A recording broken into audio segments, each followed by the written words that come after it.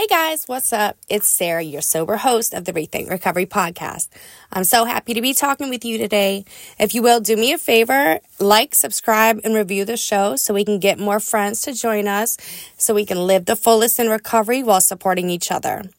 Just a little announcement for today. We do have a trigger warning. I will be talking about microdosing, weed, and death. So just putting that out there, if you're feeling a little extra sensitive today, this is a safe space and I don't want anyone to feel uncomfortable. So let's get started. I want to talk to you today as someone in the recovery community and as a recovering alcoholic myself, along with also being a recovery coach. I want to address that. So the definition of Cali sober, according to some resources, is being completely sober from everything except for alcohol and marijuana. Okay, and this is where I do want to say I do not condone that. I don't think that we should change one drug for alcohol. I don't understand where that came from. There's just nothing I can see positive about adding alcohol to your recovery journey, right?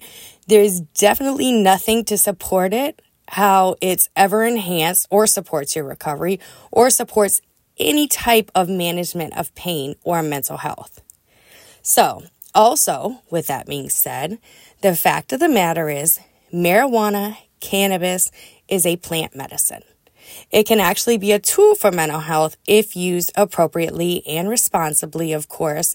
Cannabis also comes in many different forms now. It's not just about, old school smoking the blunts anymore, right? So there's so many things from tinctures and creams that have been scientifically proven over and over in some cases to help assist to increase the overall quality of people's lives due to the cannabis present. So for that, I don't judge people in recovery. The cannabis are cannabinoids. I think the tinctures and the gummies have cannabinoids. I just don't judge these people in recovery who are using this as an alternative in pain management. Here's the thing, guys, about that. It's a real gear grinder for me, and it's super prevalent in the recovery community, right?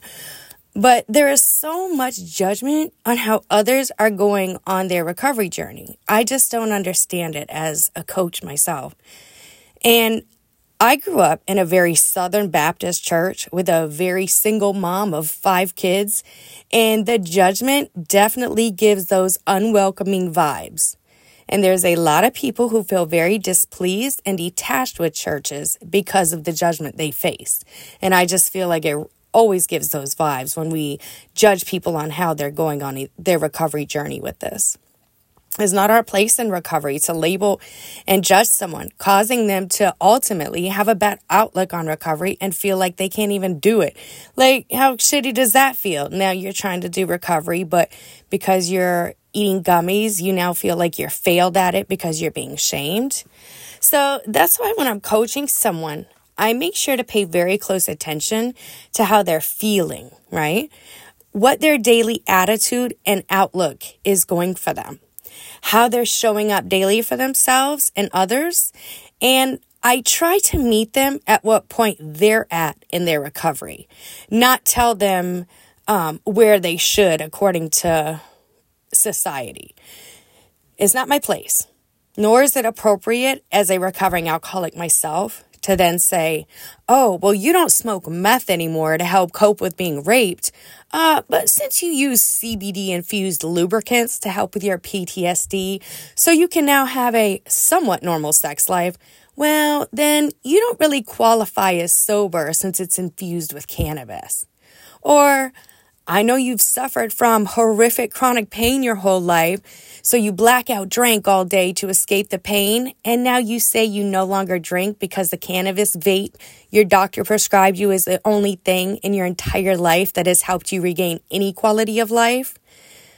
But then others want to discredit and tell someone like that that they're not sober. No way.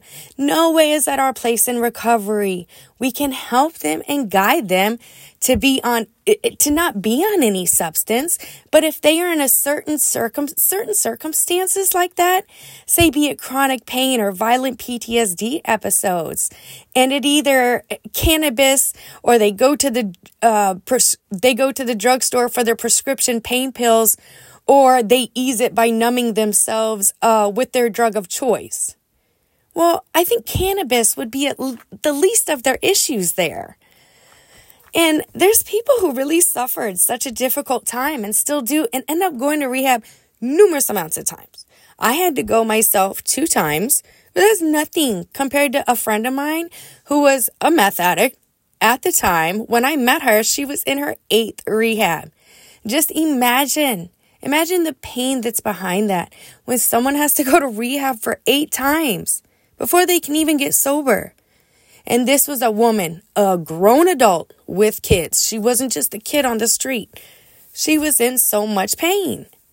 Personally, I've seen so much death from addiction, from overdose. I've had my own family members commit suicide because there was no way out of mental suffering. When I was in detox centers also, I had people lying next to me in beds that I was in the detox centers. They put you in rooms, screaming and crying in agony, unspeakable pain from withdrawals. And if they were able to use marijuana as an alternative or microdosing psychedelics as a pain management, then who the fuck are we to tell them that that's not the right way to recover? I just do not understand. It is not our right to shame people in recovery who are trying. That is ego, and it's not recovery to me. The ego says we have to label, and depending on where you ended up going to treatment, if you did go to rehab, some centers will say sober, meaning no alcohol, and clean, meaning drugs. So clean and sober is sustaining from everything. And sober can mean sustaining from all alcohol and all substances except for cannabis. And then there's others that only use sober, and it's supposed to be an umbrella for all mind-altering substances or alcohol. So that's what I found on the Sober Cali description online. Some of it's only speaking about only using cannabis, but then other descriptions say you sustain from all drugs except for alcohol and cannabis. That to me is really wild because we have way too much knowledge and research on the effects that alcohol has on our mind and body. And there's nothing that I can think of that adds quality or helps with any type of ailment you may have. I mean, alcohol is one of the most deadliest drugs there are. A little backstory about my sister Jackie. When I was in rehab in 2015, my counselor called me in before group one day and told me that my mom had contacted her and said my sister only had 6 months left to live. She had went into liver and kidney failure because of her drinking, and that hospice is going to be setting up her bed because she had lost all functions of her body. She ended up dying 3 months later. She ultimately had a ruptured liver and a brain hemorrhage that caused her to bleed out her eyes, nose, ears. Horrific. I'm saying this because this was the story for the majority of my family, right? My dad, my grandma, my grandpa, all of my uncles, and my sister all had drank themselves to death because they could not change their thinking or find another outlet to manage their pain. And if I would have thought that they could change their trajectory of the death outcome by simply microdosing or using cannabis as a medicine, I would grow shrooms and marijuana plants for them in my backyard. And I know that if that was an option they thought was available to them at the time, things would be different, and it would be a difference of matter of life or death. I wish I could call my uncle who raised me and say, hey, there's a research clinic in San Diego that does microdosing and it has great effects on people who suffer with addiction. I wish I could do that and then support him in his journey and not judge him on trying to do better, not shame him because he's not doing what a small society thinks he should do to recover the right way. Either nothing or you're not sober at all. But it's so one-sided, right? because it seems to be cool with everyone when people take tons of antidepressants and Buse Bar to quit drinking. I think that's the name of it.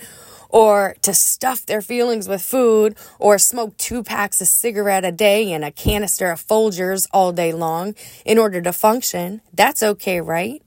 But God forbid anyone eats a gummy. As a disclaimer, I do want to say I don't know enough about microdosing in order to advise of this as a pain management option, but I am pretty sure that if you ask anyone who's lost someone from addiction, you may find that the research we have does make a great argument as to whether microdosing is helpful with recovery under responsible circumstances or not. Even Bill W. himself took magic mushrooms when he was writing the big book. I'm not here to judge. However you recover is how you are recovering. It is your journey. I am not here to shame you. Those of us who are in sobriety have a responsibility to help people feel less broken, not shame them and judge them by labeling them and saying they're not sober because they use cannabis. It's not right. I have seen online people this week on Threads with Instagram who have been dragged through the mud because they said something like, I haven't used heroin in 3 months since rehab. I've been trying cannabis under the supervision of my doctor, and I have experienced any crippling panic attacks since. I never knew I could live without drugs. That was a thread. And then a precious little poet reached out to her and replied, if you're using marijuana, that means you're still doing drugs. You can't call yourself sober if you're still using drugs. Sobriety means no drugs, no alcohol. Now, I don't know about you guys, but for me, recovery is not just about the amount of time I have in between the last time I used substance and now. Of course, my sobriety days are extremely important to me. I love seeing how far I've come from days to recovery. But the whole recovery process to me is mind, body, and spirit as a whole. And to me, someone who speaks like that to someone else in recovery, I don't care if you've had 15 years without even an Advil. Well, that's not impressive to me if you've clearly lived a life of no service to others and no service to their journey of recovery, and you're only living for yourself. And for me personally, I really questioned a lot during the beginning of COVID. I really realized it's not healthy to be so dependent and reliant on a thing to keep you sober, right? I mean, when everything shut down, I thank God for my mental health recovery tools that I've put into place, because I actually ended up thriving pretty well in during COVID. Whereas for others, they were freaking the fuck out because they couldn't go sit in a basement. So all hell might break loose and they might relapse. Well, to me, I really thought about it. I was so glad I didn't have to live like that. To me, that's white knuckle sobriety. And that to me, my friend, doesn't feel like authentic sobriety. And the truth is, when we shame and tell other people who aren't recovering the way that you think they are, you're only fueling the flame of stigma. So I leave you with this. You don't have to agree with the addict now managing pain and cannabis or trying to microdose as an alternative to blackout drinking.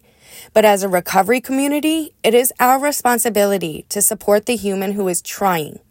And if that means not saying anything at all because you think it's an absolutely terrible idea, then do that. We already carry enough shame in early recovery. We need to be there for each other, and we need to stop putting the stigma. You don't have to agree. Please don't take it like that. We don't have to go out and tell people to use cannabis. I'm not doing that at all. But I am not shaming people, and I am not turning people away who I coach if they tell me they're using cannabis. All right, guys, thank you so much. I feel like I went on a rant today, but I saw that thread and it really, it really just hurts my feelings for people who are really trying, because there's a lot of stigma that's around us already. We shouldn't do it each other. Thank you so much. Again, that's all I got for today. Please subscribe and comment, letting me know what you think of the show and what you would like to hear more of. Have a great week, guys. Bye.